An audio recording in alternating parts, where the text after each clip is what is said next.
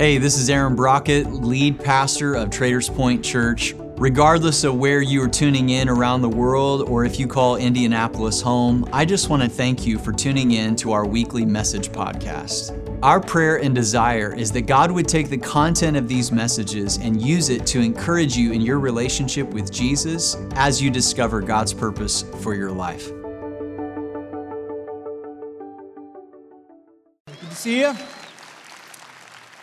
I want to just welcome all of our guests and first-time visitors, wherever you may be joining us from. We are one church gathering in multiple rooms and locations around our great city. So I want to give a great big shout out to each and every one of our campuses. Come on, man, put your hands together for all of our campuses. And I know that a number of you watch on your screen around the globe. Maybe a little bit later this week, you're watching on demand. I want to welcome you wherever you may be tuning in from. Today we're wrapping up this series called Fresh Faith, but before we jump into that, just a couple things I just want to make you aware of. First is next Sunday, we're going to be doing a short two-part series of messages called On Edge. And we're going to be talking about the very heavy but very relevant subject of anxiety and depression. And so next week, I've actually already got the message written. I'm excited about what God's going to do and say through this. And we're going to be talking about freedom from anxiety next Sunday. So I want to encourage you at all of our campuses to be here for that. Invite a friend or a family member to come with you. I know that for some of you, you might get nervous because this is the subject, and I understand that. I just want you to know this is a subject that touches all of us, including me. And all of us find ourselves on this spectrum at some place, and God actually has a lot to say about it, and it's going to be an encouraging message. So I want to encourage you to be here next week for that. And then the second thing is, as you saw in the church news clip, is today is Stand Sunday, and what that is as a church, we just want to take a stand for vulnerable kids all across our country that are the victims of abuse and abandonment and neglect, resulting in them being put into the foster care system. And this is a problem all over our country, but it's a big problem in our state. According to some of the latest statistics coming from the Indiana Department of Child Services, in our state alone, there's almost 16,000 children that are in foster care. That's gone up 67% since 2012. On average, kids in our state spend more time in the foster care system than any other state, an average of about 570 days. And as a church, we're just not okay with that for a number of reasons. The Bible says in numerous places that we should look after the cause of orphans. In Psalm chapter 68, God refers to himself as a father to the fatherless. And so we're going to be talking about this issue more and more in the coming year as a church, but we're just asking the question of ourselves, what if we could take the size of our church and really lean in on this, put a shoulder in on this, by elevating the issue and even seeking to eliminate it. And I think that we could actually reduce the statistics alone. You know, we've talked about how in our city, there may be people that don't believe what we believe and don't understand it, but they're grateful that we're here. I think this is one of those issues. Would you not agree? I hope you agree. And I think that we can actually do something about it. And so I want to encourage you, there's three things for you to consider. First of all, I know that a number of our families are already foster care families, but maybe God's laying this on your heart. And maybe you might want to sign up to be to foster a child of all ages and backgrounds. Maybe number two, you would want to just sign up to be part of a care community. Care communities come around foster families and just try to help them. They provide child care and meals and try to help with different projects around the house. Or number three, you might just sign up to serve in one of the DCS offices. Regardless of where you feel God leading you to serve, you can get all that information at tpcc.org/Stand Sunday. Well, I want to encourage you to get your Bible and maybe a Bible app and get to Ephesians chapter 6. If you are just now joining us, we're actually wrapping up a series. But that's okay. I think that you'll be able to get caught up pretty quickly with where we've been. We've been in this series called Fresh Faith. And we've been taking a look at a close look at this letter that Paul writes in the New Testament. In fact, the majority of the books in the New Testament, they're letters to just regular, ordinary people, not so different than you and me. And Paul writes this letter called Ephesians to a group of his friends living in the city of Ephesus. And Ephesus was a fast-paced, high-pressured kind of environment. And it was just sort of chipping away at their sense of peace. And I think that many of us can relate to that. It was just chipping away at their identity and an understanding of who they were. And so Paul writes this well-timed letter to remind them. And it's 6 chapters long. The first 3 chapters is he just spends a lot of time talking about the character and the nature of God. It's thoughts on God. That's what theology is. And he just sort of lays the groundwork. And he says, listen, I don't know what your view of God is or the picture that's in your mind or what others have told you about him, but you need to know that he's a loving God, that he's an intentional God, that he chose you in advance, that he decided long before you ever existed that he was going to set his love on you, that he wasn't going to wait for you to earn grace. He was just going to give it to you in advance. He was going to make a way through Jesus. And then in the last 3 chapters, he says, because of that understanding, this is the way we should now live our lives. Live your life out of that truth. And that should change the way you see others. It should change the way that you interact with them. It should change the way that you walk and to stay upright in this upside-down world. Now, as we conclude this in chapter 6, here's what Paul's going to do. He's going to pull back the curtain, so to speak, and he's going to show us that there's more going on behind the scenes of this life and this world than what we might imagine. Now, I don't think it's too far of a stretch for us because I think most of us know there's something not right in this world. And we know that, would you not agree with this statement? Life is hard. Anybody agree with that? You can talk to me, by the way, it's okay. Even if you're watching on a screen, just talk out loud, it's totally fine. Unless you got earbuds in, that's weird. All right, but would you not agree that life is hard? I think we'd all agree with that. Let me just look at this past week, and we see another shooting, and we see wildfires, and we see all the turmoil going on around the world. I think regardless of who you are, regardless of the generation you find yourself in, regardless of how you voted this last week or your social views, every single person globally would say, yeah, life's hard. There's something about this life that's messed up. What we can't seem to agree on is who's to blame and how to fix it. And Paul's going to actually say in this letter, hey, there's actually a reason why life is so hard, and it's not necessarily because there's somebody to pin the blame on. It's because we actually have an enemy who is attacking us behind the scenes. And so Paul's going to say that you and I, we are in the middle of a very ugly war that we can't necessarily see. And so look with me at verse 10 in chapter 6. He starts off here, and he says a final word because this is the conclusion of his letter. He says, be strong in the Lord and in his mighty power. Put on all of God's, what's the word? Just say it with me out loud. Armor, so that you will be able to stand firm against all the strategies of the devil. So what's he say here? He says a final word, be strong. He doesn't say get strong. That's different. Get strong would be get yourself to the gym and start throwing some weights around. Right? Just get jacked. But he says, no. Be strong. That's like instant. That's automatic. You can't get strong in a minute, but you can be strong in a minute. He says, by tapping into the Lord's power that is readily available to you by his Spirit. And then he says, put on all of God's armor, which is an indication of battle. He doesn't say put on God's t-shirt. He doesn't say put on God's parka.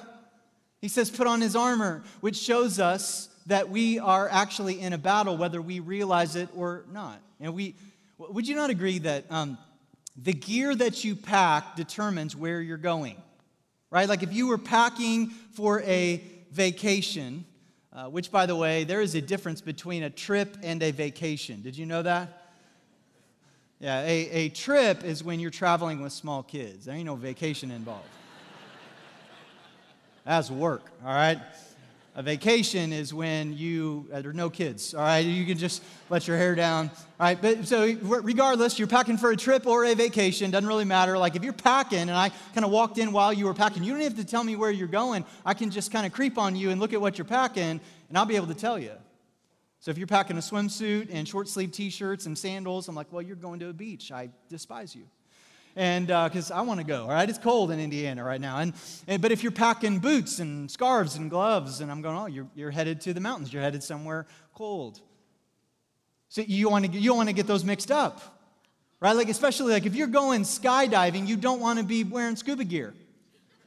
and vice versa. The gear that you have is really important to where you're going. Paul says here, man, put on some armor. Now, when do you put on armor? After you're in a battle or before you get into one? Yeah, it's before. You go ready. And he says we need to put on this armor of God's. And then he says in verse 12, for we are not fighting against flesh and blood enemies, but against evil rulers and authorities of the unseen world, against mighty powers in this dark world, and against evil spirits in the heavenly places. And so the first thing that he wants you and me to know is that we are in a battle, but the next thing he wants us to know is that we have an enemy. So if we were to outline these verses together, I might start this way. Paul's just simply saying, know your enemy. First of all, know that you have one. And that's like a recognition that there is an enemy out there. I don't know if you've ever felt this before, but have you ever felt such animosity from another person that you knew they were trying, they were thinking ill towards you, they wanted to hurt you in some way? You know what that feels like? Whether it's physical or whether it's emotional, that is not a fun feeling when you know that somebody doesn't like you and they want to bring you down. Several years ago, our family was traveling. We'd been gone for several weeks, and I get this phone call. I didn't recognize the number, so I let it go to voicemail, and I listened to the message, and it was somebody claiming to work for the IRS, and they told me that there was a warrant out for my arrest, and that I owed $5,500 in back taxes. I needed to call them right away. Now, I don't know why I called them back, but I did. I'll blame it on just being road weary. We'd been gone for several weeks. I thought, well, maybe they have shown up at my front door with the arrest warrant, and maybe I just need to call them and figure out what this is all about. And so I call them back, and they proceed. They're trying to fish. They're trying to get as much information out of me as they can. I said, I need to call my accountant. They said, no, your accountant doesn't have anything to do with this. This is just between you and the IRS. And I'm like, well, my accountant did my taxes. I think I need to call them. And they're just like arguing back and forth with me. And finally, they said, hey, this can all go away if you just give us a credit card number. We'll take care of the $5,500 right now. And that's when I was like, now wait a second. And I said, I don't think this sounds right. And I realized that this was a scam. I'm a little late to the party, but I got there, all right? And then the guy was like, well, good luck in jail, and like hangs up the phone. And I got to tell you, like my palms were sweaty. Like my heart was beating out of my chest. My adrenaline was pumping because I realized just how brazen they were. I'm sitting here going, man, they could care less about me. I got a family to provide for, and they're trying to take me down immediately. I was just like, I got to get on one of those like identity theft things, and I got to like protect myself. And it is not a fun feeling to know you have an enemy. And Paul is saying to us, this is actually a word of encouragement and love to say, hey, listen, we've got an enemy here, and it's not a flesh and blood person. It's not somebody that you can see in front of you. It's somebody that you can't see. And that maybe sounds a little strange to some of us. Maybe some of us are a little bit skeptical of that whenever he talks about an unseen world. I understand that. I can be kind of skeptical of that as well. But you know, Paul, he believed in an unseen spiritual realm, and Jesus did as well. Jesus was oftentimes in direct conflict with the demonic. In fact, Jesus even said, like something that he said to anchor his whole ministry is he says, I've come to bring liberty to the captives. That's the word he used. That's a terminology of war. That somebody is held captive by someone else. And Paul says, this enemy, you can't see him, but he's very, very real. In 2 Corinthians, he refers to him as an angel of light, which means that he will blend into whatever is required to deceive you and to cause you to put your guard down. In other words, he doesn't make himself obvious. Why would he? He doesn't work. Some of us have seen way too many horror movies. And we think, well, the unseen world, the dark world, satanic is like, Satan's not going to announce himself by causing somebody's eyes to roll back in their head or to crawl up a wall or to levitate 6 feet up in the air. He's going to be much, much more subtle than that. We've looked at this verse quite a bit if you've been around here for a while. 1 Peter chapter 5, verse 8, where Peter warns us. He says, hey, stay alert. Watch out for your great enemy. And then he names him. He says the devil. And he prowls around like a roaring lion looking for someone to devour. There's a couple things I just want to point out here. The first thing is that he says we have an enemy. He has a name. His name's the devil or Satan. And he describes him as a lion, which means that that's part of the cat family, which just reinforces the whole idea that cats are demonic, which is why I don't like them. All right? You need to get them out of your house. All right?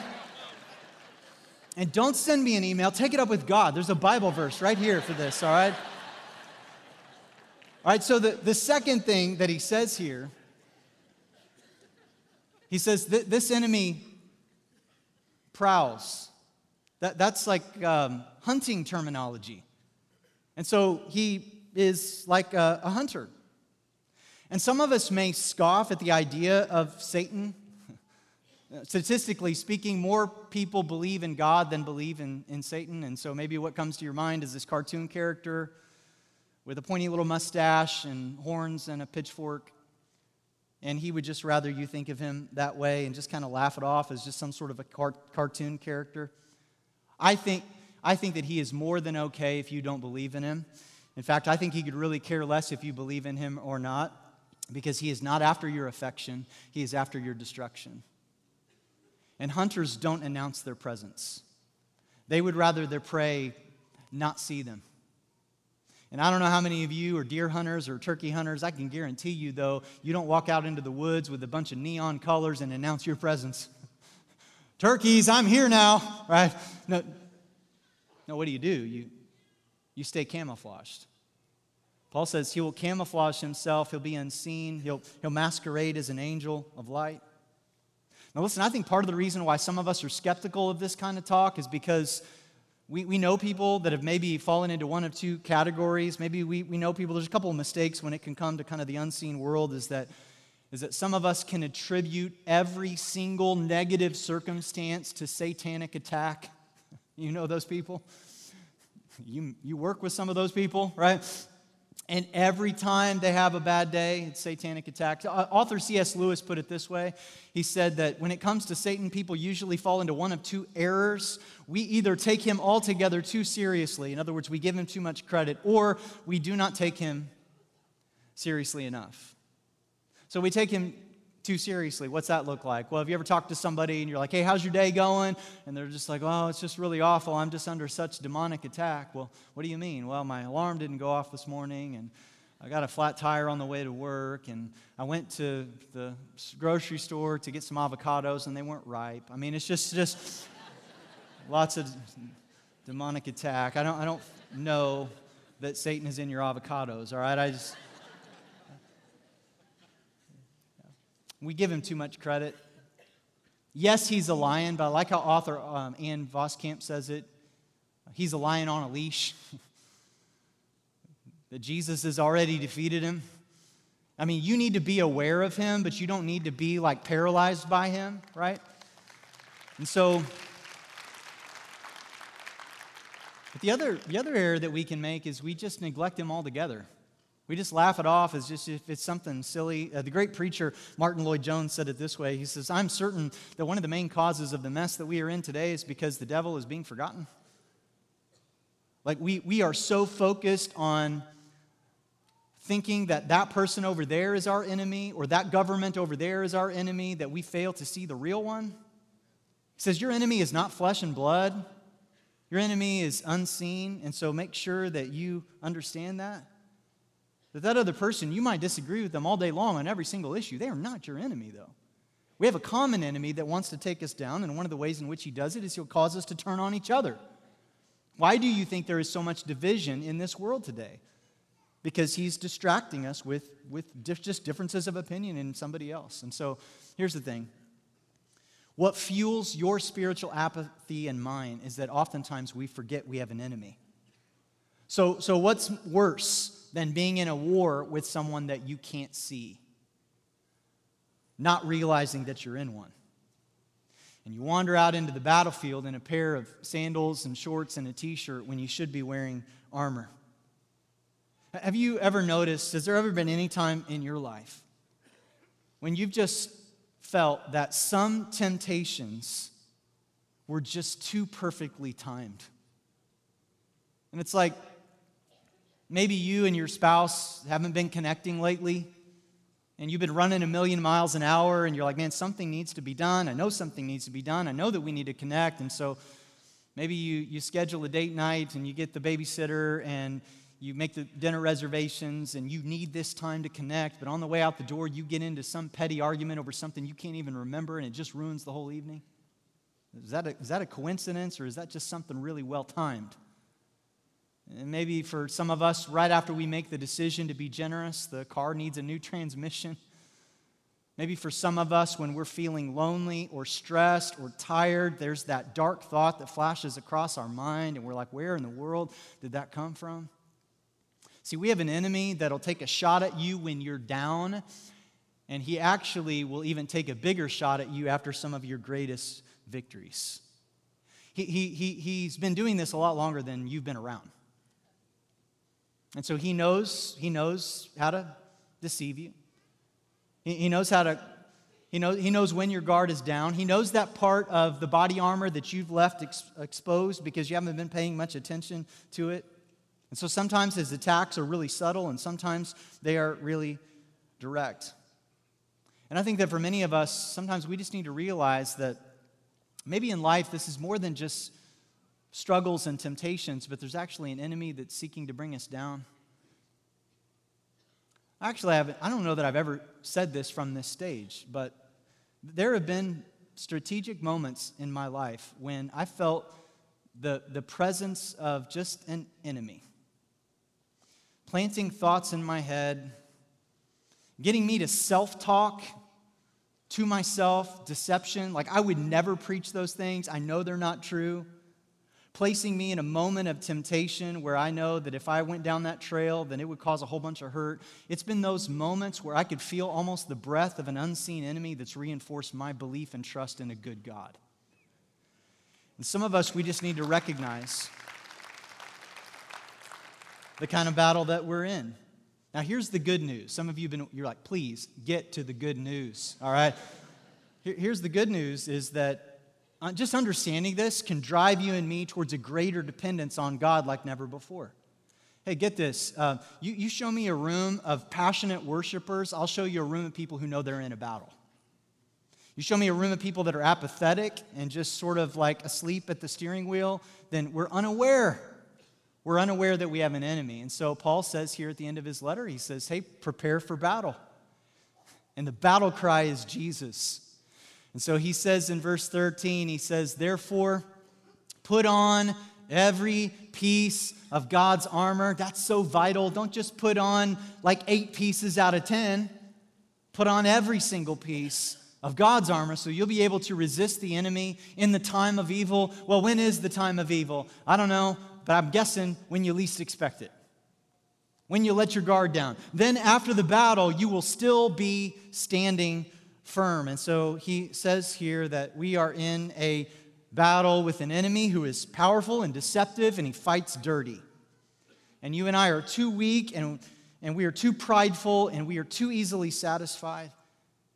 And he says, just put on the armor that God's made available to you and to me. He shares it with us, but you got to pick it up and you got to put it on. And then he says in verse 14, he says, stand your ground. I love that. Did you know there's only 2 places in the Bible where it tells us to flee? That's whenever we come face to face with financial sin or sexual sin. He says, don't even get into the octagon with those 2 things. They are way too skilled for you. Be like Joseph, just run. Everything else, it says stand. It says stand firm, putting on the belt of truth and the body armor of God's righteousness. So he starts with the belt. The belt is so important, right? You don't want your pants falling down in a battle. You don't want your pants falling down anytime, all right? Just put on that belt. And he says the belt is truth. It fortifies you. The belt are the truths of God's word. That's why we rehearse it every single time we gather together here, is that we need the truths of God's word, because where the truth fortifies you, Satan cannot attack you. So the question is, whose voice are you listening to? And then he says, put on the body armor of God's righteousness. Body armor is that thing that just covers over vital organs. And he says the body armor that you put on is God's righteousness. That's what lordship is. And I don't know about you, but anybody that puts on Body armor, that what they're saying is that I'm a mortal being. I can be taken down. And that's what God says, hey, you need my righteousness to cover over some of your vital organs because weakness is an advantage, because dependence is the objective. And whenever we put on the body armor of God, we're saying, God, we are completely dependent upon you. Verse 15, he says, for shoes, put on the peace that comes from the good news so that you will be fully prepared. Everybody knows that a good pair of kicks are so important. Can I get a good amen? All right. They are. You're not ready to go until you got your shoes on. And your shoes just provide some stability. Shoes are actually, once again, they indicate what you're getting ready to go do. Like you're not going to go run a marathon in work boots. You got to put on the right kind of shoes. And he says, make sure that your feet are steady and ready for whatever it is that might be thrown at you. Verse 16, he says, in addition to all of these, hold up the shield of faith. That's interesting. He says, hold it up. It doesn't do you any good down here. He says, hold up the shield of faith to stop the fiery arrows of the devil. And this piece of armor communicates maybe more than any of the others that no matter how skilled of a warrior you might be, you're not invincible. That you can be taken down. And so what a shield says is that no matter how good you are on the battlefield, one random arrow can still take you down, which is why you need a full body shield. Because you and I, we are as sick as our secrets. And if you are hiding something, that means that there's a place in your life that's uncovered. You know what's better than one shield? 2 shields. See how I did that right there? Right? You know what's better than 2 shields? Is a whole bunch of shields. And did you know that a Roman shield was designed to link up to the warrior standing next to them? It's kind of like this picture right here. So when you get into a really heated battle, like you need somebody to watch your back and your sides, and could I say that that's maybe a really good visual of what being in a group is, which is why we keep harping on you to get into one. And it's not because I want all of you to be in one of our groups. If you don't want to be in one of our groups, it doesn't have to be here. Just get in one. And what a group is just a group of people that you're meeting with sometime during the week in which you're actually just getting vulnerable with, that you're actually doing life together. They've actually linked up arms. They've got your back. You're linking shields together because we can all be taken down. And then in verse 17, he says, put on salvation as your helmet and take the sword of the Spirit, which is the word of the God. See, your head is where you think, and everything else emanates from there. That's why we're going to talk a lot about the head in our thoughts next week, the next couple of weeks. He says, man, put on the helmet of salvation. Remember what God did for you through Jesus, which is why the book of Ephesians provides fresh faith, is that Paul is just rehearsing who God is and where our salvation comes from and what that means. And then he says, pick up the sword of the Spirit, which is the word of God. The sword of the Spirit is not your feelings. It's not your impressions. It's not your experiences. It's the word of God. So pick it up and use it. And then he wraps it up in verse 18. He says, pray in the Spirit at all times and on every occasion, and stay alert and persistent in your prayers for all believers everywhere. You know, we oftentimes forget that prayer is a piece of God's armor. James tells us that one of the most effective things that we can do is pray, that the prayers of the righteous are powerful and effective. And so prayer is not the only thing that we do, but it is the first thing that we do, and we stay consistent in it. And so Paul says, man, don't give up. Don't give up. Know that you have an enemy. Prepare for battle, but don't give up. And all 3 of those things are so vital in our walk with God. As some of us, maybe we know we have an enemy. Maybe we prepared for battle, but we gave up. We let our guard down. Or maybe we get to this place where I don't think I need to keep the shield up anymore. I think I'm pretty good. But see, here's the thing. If Jesus was attacked, then what makes you and me think that we won't?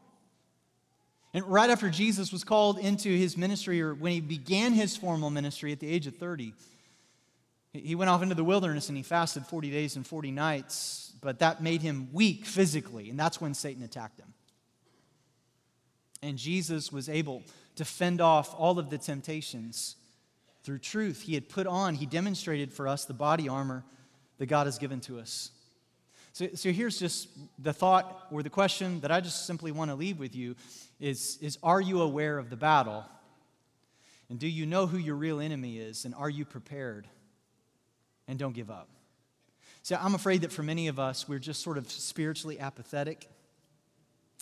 Tonight, like if you, after you went to bed, if you woke up in the middle of the night and you heard the shattering of glass and you heard strange footsteps downstairs and you knew that somebody had just broken into your house, that there was an enemy in your midst, I can guarantee you that you're not just going to shrug your shoulders and roll over and say, oh well, and go back to sleep. But yet many of us, that's what we're doing spiritually. Like we know there's an enemy that's in front of us, and so half the battle is just being aware of it and being alert.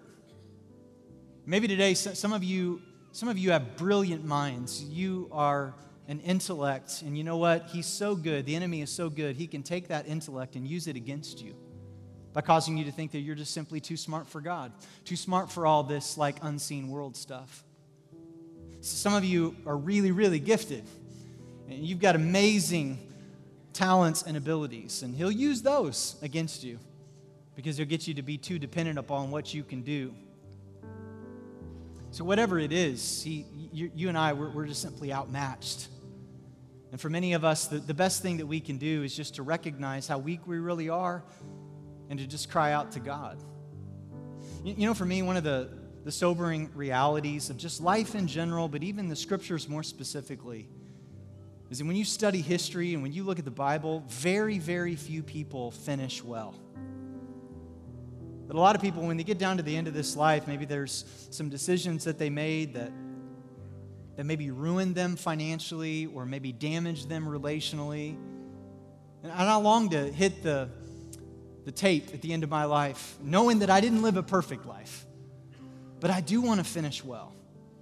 And the way in which we finish well is by being consistent and persistent every single day, not to be strong in our own power, but to tap into the power that God wants to give us. Not to get strong, to be strong.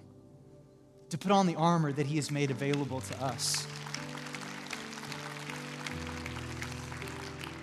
And I think that one of the first steps towards a fall is thinking you can't fall. Do you know 30% of the leaders in the Bible that are clearly identified did not finish well?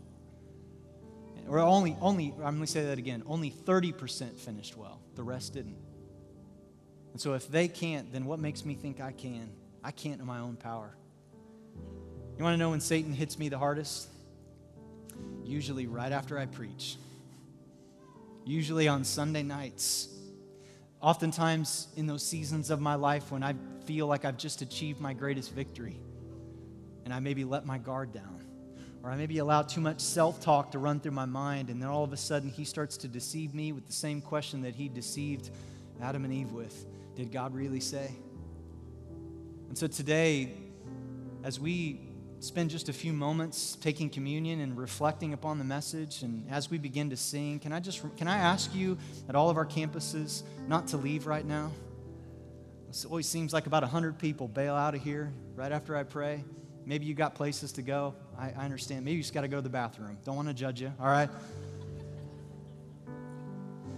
But the moments that we're getting ready to spend in next are the most important moments of our time together. Because worship is war. And we need this time to cry out to a God who wants to give you His armor.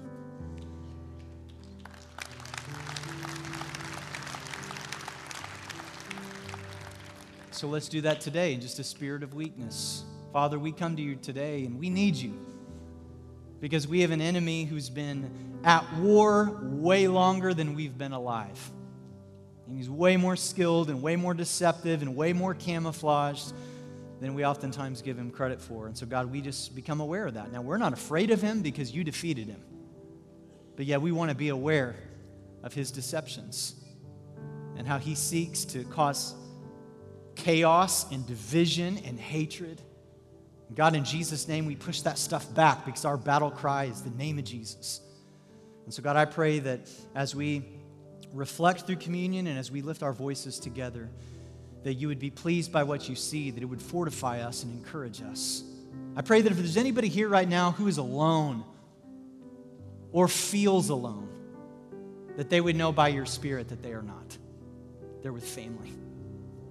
So meet us in this place, God. We ask this in Jesus' name. Amen.